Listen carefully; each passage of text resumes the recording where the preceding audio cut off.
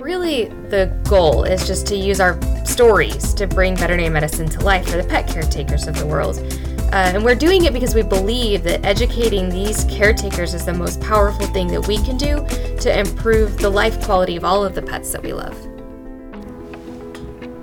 Hello, Dr. Natalie Keith. Dr. Josiah Dame. And it's Vet Tales again. Mm-hmm. Exciting. First thing in the morning, coffee in hand. Where's your coffee? Don't have it. What? It's been a morning. It has been a morning. Yeah, we have to do, we love that client education stuff, but it's happening simultaneously with like real sick animals. Yep. It's where we get the tales from, guys. Anyway, so today we're going to have like a little bit more of a lighthearted topic, because this is not something that's like life-threatening, but it is something that's frustrating, infuriating for clients and vets and staff. Yeah, I always have to like caveat to clients. I'm like, this is frustrating for everyone involved. Yes, if you feel frustrated, don't feel alone. Yeah, it's like we feel the same way, because in theory, if I could just fix this and this be over, I would choose that. The magic wand approach. Yeah. Everybody wants the magic wand approach, but unfortunately. Okay, so I know you're dying to know what we're actually talking about, which is ears. Mm-hmm. Chronic recurrent otitis externa. Ear infections. Over and over again. Yep. Woo. Constant. Yep. And so with ear infections, a lot of people are like, why me? Yeah. Why my dog? And there are actually things that make your dog more susceptible to ear infections, just like being the breed they are. So we see a lot of golden doodles. Yeah. We see a lot of labs. Yeah. And so reasons is conformation of the ear. So like a floppy ear is going to have more issues, because you're not a shepherd that's getting airflow directly down the ear canal all the time when they point their ears certain directions, versus an ear that's flopped over and it's trapping in a lot of moisture and not getting dried out. Yep. Hair in the ear. Your poodle guys are all going to be in that category. They just so much it's like hair. A carpet in there. Yeah, and so that traps moisture. Yep. And then you have some dogs who are born with really, really small ear canals. I see that a lot in the pits too, and then of course you're like Frenchies. Yeah, exactly. And so with those, same kind of story. You're not getting airflow down the ear. It's not getting dried out. So then you create a really moist and warm environment. Love that. I love moist and warm environment for yeast and bacteria. It's like a little party in there. Yeah, a little party. They start to throw around. So that's like our common breeds. That's our common breeds that I feel like we end up seeing for ear issues that do become chronic. And of course, there's other things that contribute to ear infections too. Yeah, the big one. Yep. The big one is allergies. Yes. Can be environmental, but certainly is many times food related. Yeah. Or even both. Both, I think, happens a lot. But in the same pet, that is. Obviously it could be both in any pet, but also it could be both in the same pet. And anytime that someone comes in with an ear infection and it's like a 2-year-old golden doodle, you're like, buckle up. Yeah, I kind of... It's going to be a long ride. Yeah, kind of. I go, okay, so is this our first ear infection? Yes. Okay, well. It's not your last. I'll say, hopefully it's one off. Yeah. And if I see you back in a month or two with another one, then we're going to start talking about some lifestyle changes, like maybe food changes, because more often than not, they do need that diet change. And it's really frustrating when you're 7 in and then you change the food and then you fix it. So I will almost maybe jump the gun with the food trials first, after that second or third one, because I'm just like... Yeah, the first ear infection, you go, is exactly what I do. It is, okay, well, hopefully this is the last one. Yeah. But probably isn't. And so here's what I want you to start thinking about. Yep. Is, allergies, food trials, ear maintenance, and things like that. Yeah. Those are the big things. Now, if there's you can't also, let's just talk about ear mites for 1 second. Yes, I was going to say. If you're a cat, you might have ear mites. If you're a dog, please tell your owner it's not ear mites. I know you think it's ear mites, but it isn't. It's not ear mites. Yeah, and we have this beautiful thing now called isoxazoline preventions. Oh, yeah. Which are going to be your NexGard, your Brevectos, they kill all those mites. Yeah. So it is not the same issue that we saw. Most of the cat 10 topicals years are the ago. same way, like Revolution as well. Like it does all the ear mites, which is nice. And it is so nice. It's you do not see it the same issue. In feral cats, you'll still see it occasionally, but with dogs, it just, like, I have been, between teching and being, like, an actual veterinarian and a student, everything in between, I have been at this for 21 years now. And I think I've seen 3 ear mites in dogs. Yeah. It's not common. No, and I've seen a couple of the ear ticks. Those things are so gross. Yeah, really Blech. gross. They are weird looking little things. Most commonly, it's going to be just allergy, ear infection secondary to allergies. Secondary to allergies is by far and large. I read a study once that Plus said, confirmation of your dog's Yeah, luck of the draw, like Yeah. on genetics or whatever. But I had a study one time that I read that said that in dogs with food allergies, in 85% of dogs with food allergies, the only symptom that they had was chronic recurrent otitis externa. Mm-hmm. So I don't know if that's still accurate because that's been like a while ago I read that. But the point is that Most common. people are, I think it's such a far removed concept. People don't want to say, you know, oh, food allergies make dogs' ears itch. Like that doesn't make sense, you know? But it does in the sense that we know allergies create a lot of itching in dog skin, more so than us. Like if we eat food that we're allergic to, we're likely to have GI signs, but not always. Like, you know, runny nose is a very common symptom of dairy allergies. And my daughter had a dairy sensitivity that was really wild when she was a baby, would break out in a rash. So it's not unheard of. Yeah. I think people are coming around to that, though. Yeah. Because I have eczema. Yeah, I was going to say, are we going to talk about that it? out there. Are we going to talk about it? I have eczema. Yeah. I was like, can we tell them all the diet trials I've recommended for you? Yeah. The amount of people, not just Dr. Keith, that are like, cut out gluten. And I'm like, no. I'd rather just have I'd rather have eczema. Yeah, I mean, and that's a choice, man. Like, yeah, that's totally you.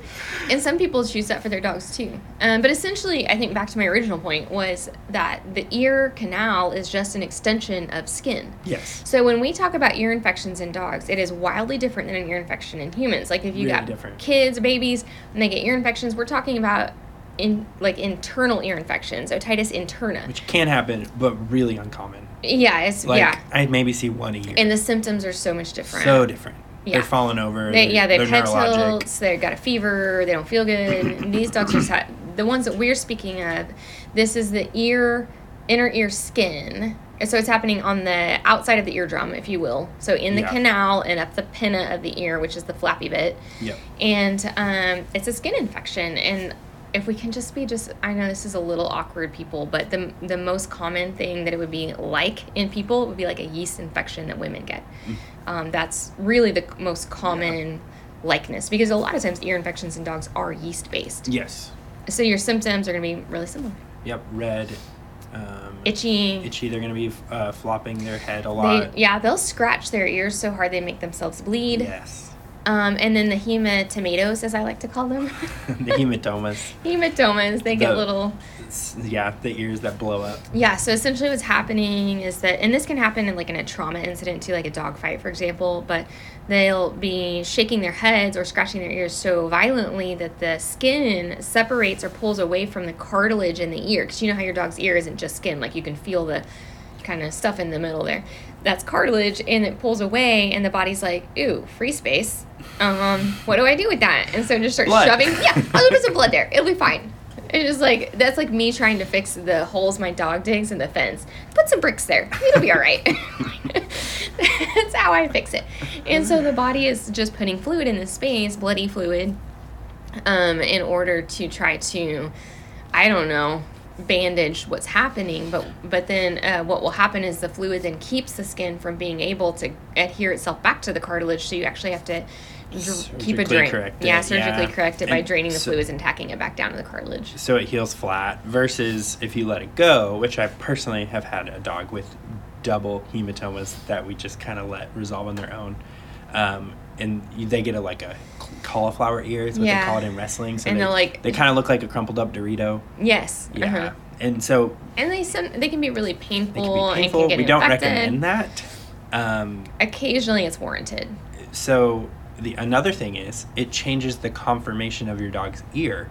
And so Thereby after they get that hematoma, if it was from trauma and not from like an ear infection, they're at a higher risk of getting ear infections, because sometimes it even involves the bottom portion of the ear near the canal, and can even make the canal of the ear tighter and smaller. Yeah. So, which is why it's so important to address these things quickly, because that scarring in and that stenosis, as we call it, where the ear opening gets tighter and smaller, it just is going to make the next ear infection easier and easier and easier. Yeah. So the sooner you jump on a maintenance plan, because you could not do anything about preventing, but what you're going to have is very frequent vet visits, or a dog with very painful scarred ears that, and they can even end up in what we call TICAs, which is a total ear canal ablation, where they actually go in and remove the entire ear canal, so the dog's head shut, as if there were not an ear there to begin with, which is like what nobody's goal is. No, they leave them like a little opening, but it's weird. It is weird, and sometimes, it depends. And it's worth it. If your dog is at that point, it is worth it. But. It is worth it, but it is a referral surgery. There aren't many surgeons that do them, and there's just like, ideally, it's not fun. No, but the Cocker Spaniels, I've had a couple of Cocker Spaniels that no matter what anybody did, they just wound up with a TICA. Yeah. By the time they're like 8. And I had one with the TICA, and it still had issues. Dang which is like how, but... Well, so like the TICA that my last Cocker had, they closed it completely. They removed the entire canal, and he never had trouble again, but his name was Jack, and he was obviously deafer than a doornail. Mm-hmm. So if that's an expression, is that right? I don't know. Okay, let's go with it. Could not hear anything. It. He had no ear at all. So, anyway, and then the other time I've seen it were people who have rescued an older dog, like off the street or out of the pound, and it's just like the damage is done. Yeah. So, but let's go all the way back. Let's go back to, as we tend to do, we tend to go through circles. We went all the way to the end. All the way to the end. Let's go back to the beginning again. Where does this start? What do you know you're looking for? When do you go to the vet? Yeah, you go to the vet when you start to see your dog bothering their ears, or the funky smell. The funky smell, or probably before they start bothering their ears, you'll just be like petting their head, and then they lean into it and they yelp. Yeah. Not necessarily the leaning into it's fine because they're enjoying like a head rub, but like if they're painful when you push a little bit on that ear, then maybe there is an ear infection setting in. Yeah. But. Yep. And sometimes they'll.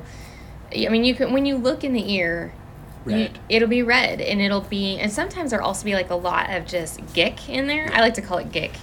Exudate would be black, a proper. Brown, tan, waxy, wet, anything like that. Sometimes purulent, which is pus. Yeah, purulent exudate.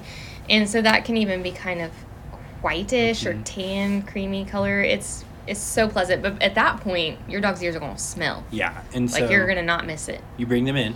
Yep. We do an ear cytology. Yep. The reason why we do that, and we do it every time, is because it's a way for us to monitor therapy, 1, and 2, find out kind of what we're dealing with so we know what to throw at that ear. Yeah. So we will typically see, and we'll throw it out there, we'll say we saw cocci, rods, or yeast. Or all three. Or all 3. Or 2.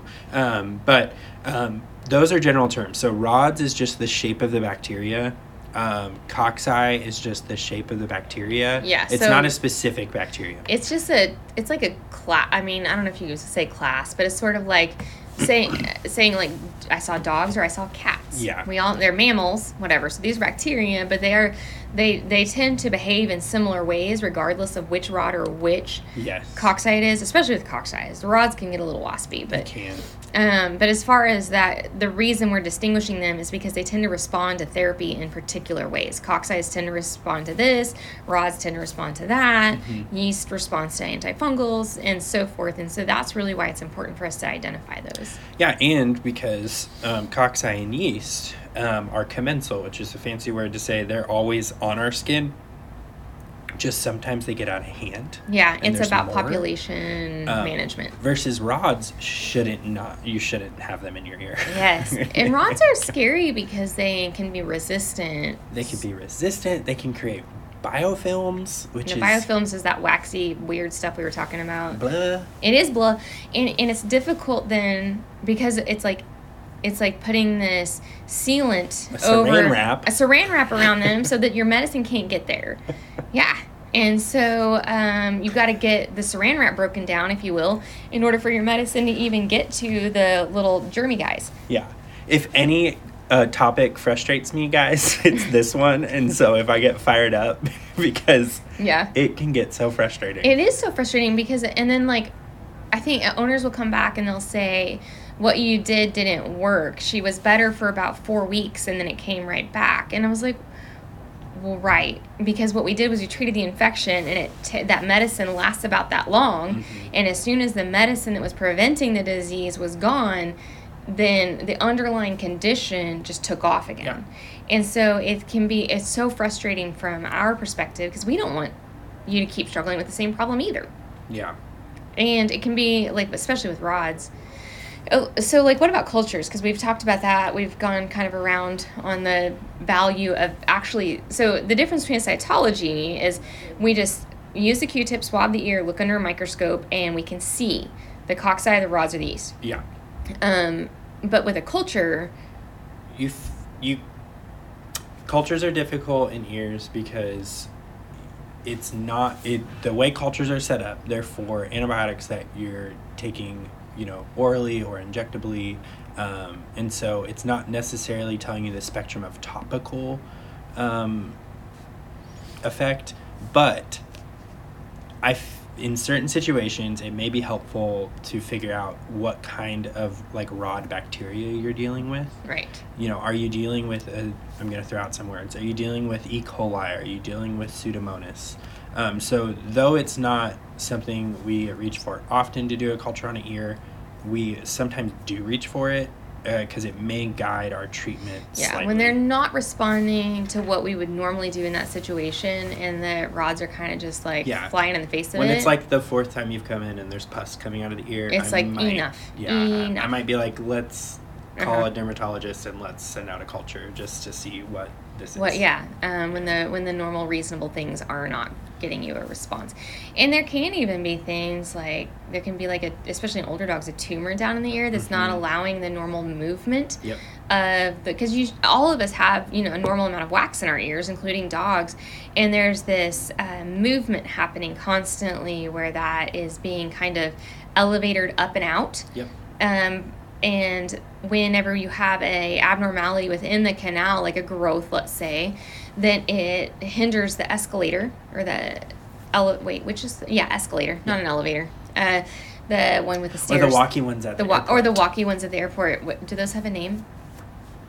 Someone please let us know. Sidewalks. Fast sidewalks. Motorized sidewalk. Motorized sidewalk. I really like them. Okay. Let's find out later if there's a name for those. And if not, we're going to suggest some names for motorized sidewalks. Anyway, so that's what's happening in the ear. And so if there's, obviously this giant thing in the middle of it, you're not going to be able to move that debris normally to the outside of the ear, and it's going to build up. And anytime there's a buildup of that stuff, that's how our bacteria start proliferating. Yeah.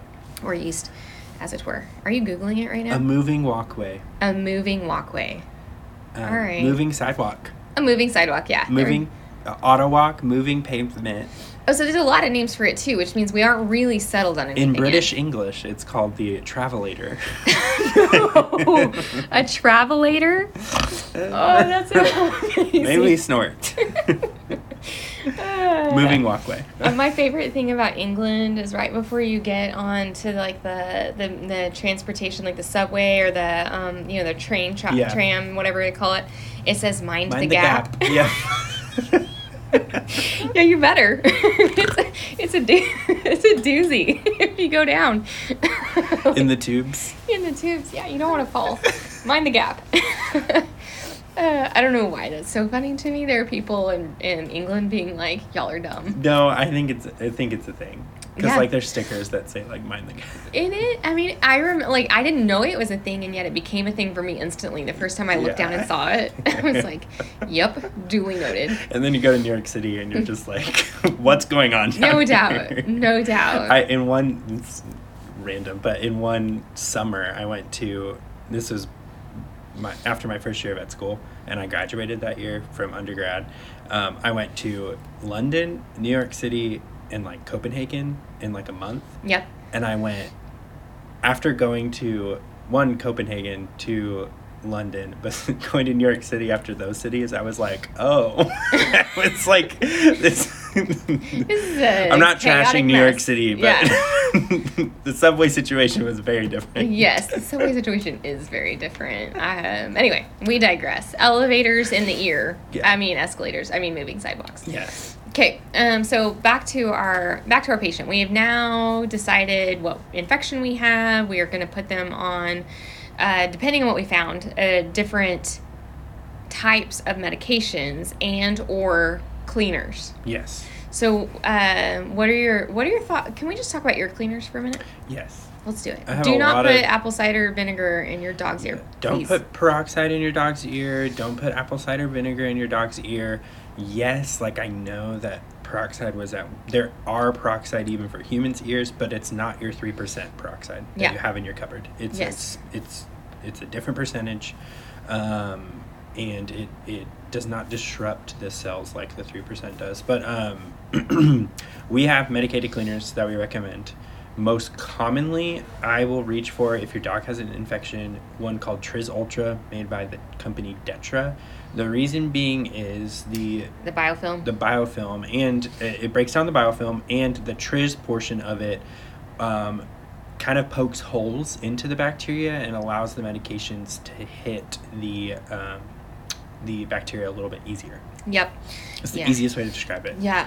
And then let's say you just have like a basset hound or a cocker that needs routine ear cleaning just for maintenance. You probably should clean those ears, I would say, twice a month. Mm-hmm. I like to use Phenotics or pH Nautic, whatever. Mm-hmm. It depends on, where you come from, how you say it. But it also has that hole poking effect. And it has a nice drying agent in there. It's pH balanced, which is why they call it pH Nautic. Mm-hmm. And that way it doesn't burn the dog's ear. Mm-hmm. And then the drying agent, so it doesn't just sit there moist in there again, which is what bacteria would love to have happen. They love that. And so, so that's a really great one for just routine maintenance. And then the Triz is great for those yucky ears. Yucky ears. And so we have kind of 3 to 4 medications that will rotate through, depending on kind of what's going on with the dog, the family sometimes. So like if you're an owner that is not going to be able to put the medication in the ear every day for 5 days in a row, which happens, then we'll pack the ear with packing medications, that sits in the ear for a longer, and you don't have to necessarily do anything. You don't flush the ear, versus if there's a really bad rod infection, then I will kind of be like, I'm sorry, but I can't pack this ear, because what I want to do is flush. An hour later, put in this exotic medication, which is a gentamicin-based medication, and then, recheck in 2 weeks and see what the ear's looking like. Yep. And sometimes they go on orals as well, especially for dogs that have that exudate, that purulent exudate, or the pussy ears. Yeah. That means that we've kind of gotten an infection, not just otitis externa, but otitis media, or in the middle of the ear, which is still on the outside of the eardrum, because that would be the interna. But those dogs need an oral antibiotic. Depending on if it's cocci or rods, it will change which antibiotic we use.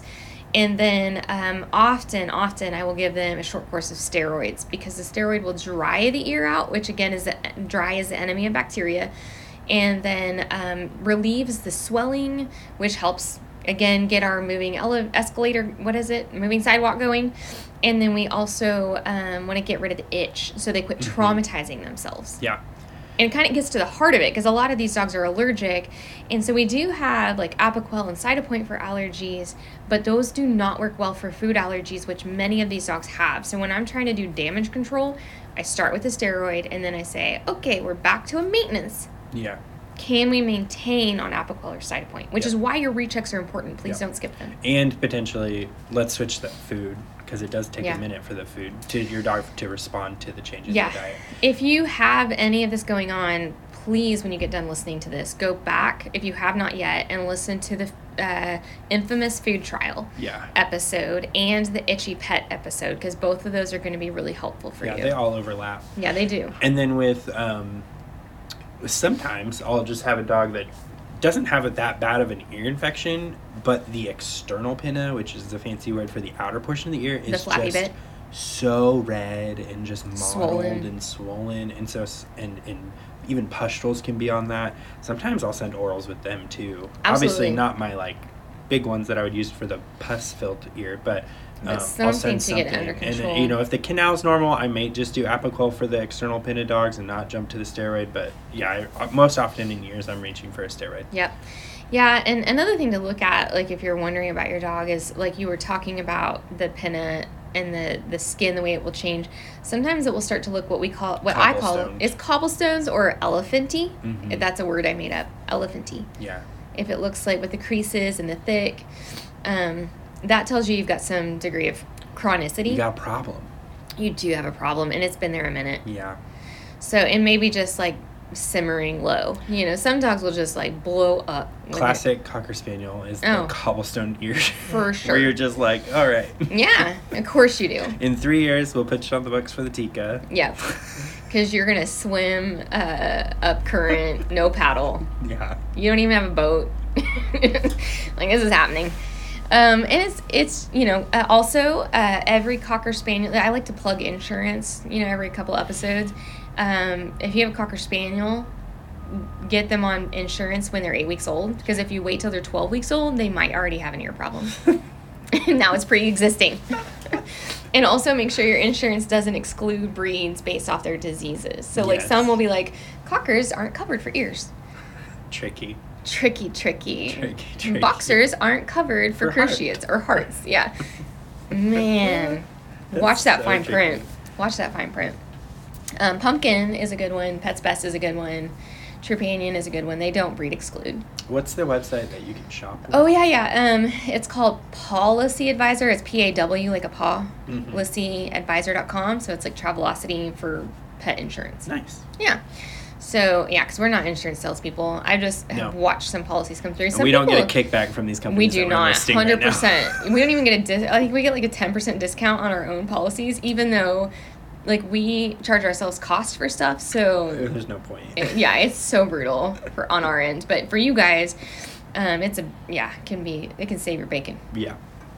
Anyway, okay, so in general, most dogs do not need their ears cleaned routinely unless your dog has ear problems, or you have a breed that's specific to that, like the Basset Hounds and the Cockers. Mm-hmm.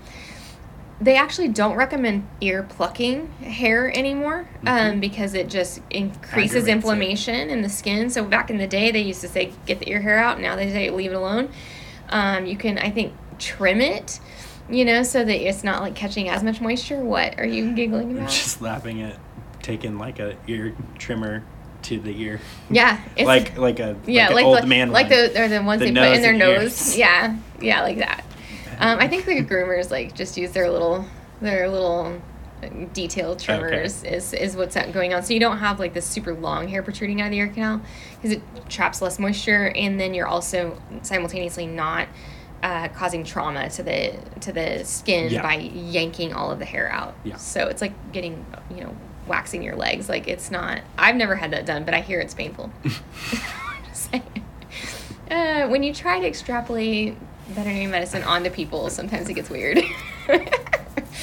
Oh, that's Jessica and Dr. Estep and I were talking about it yesterday when I had a client lift up her shirt and was like, "Is this ringworm?" I don't know. You have to go to your doctor. Go to your doctor. Your cat has ringworm. I don't know what that is. See your doctor. You are the one species I am not responsible for. That happens more often than you think. Oh, it happens all the time. People show me a rash and I go, you will have to go see your primary care. Yeah, I mean, we do deal with zoonoses, or zoonoses meaning things that spread to people, which is a tangent, but we're already all we here. Can say is this could potentially be contagious to you. Yeah, go see your doctor. So go see your doctor. Yeah. I agree that rash is suspect.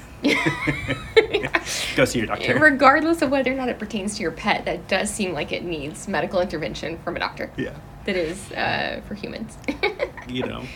I think only one hand I could fill with those stories, but that's a lot.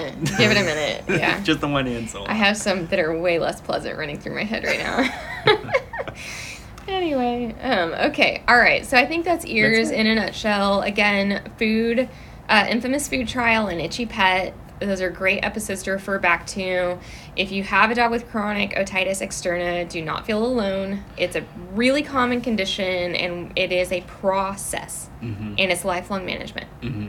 So, anyway, buckle up. Buckle up. All right. Okay, that's it, guys. Yay! Bye.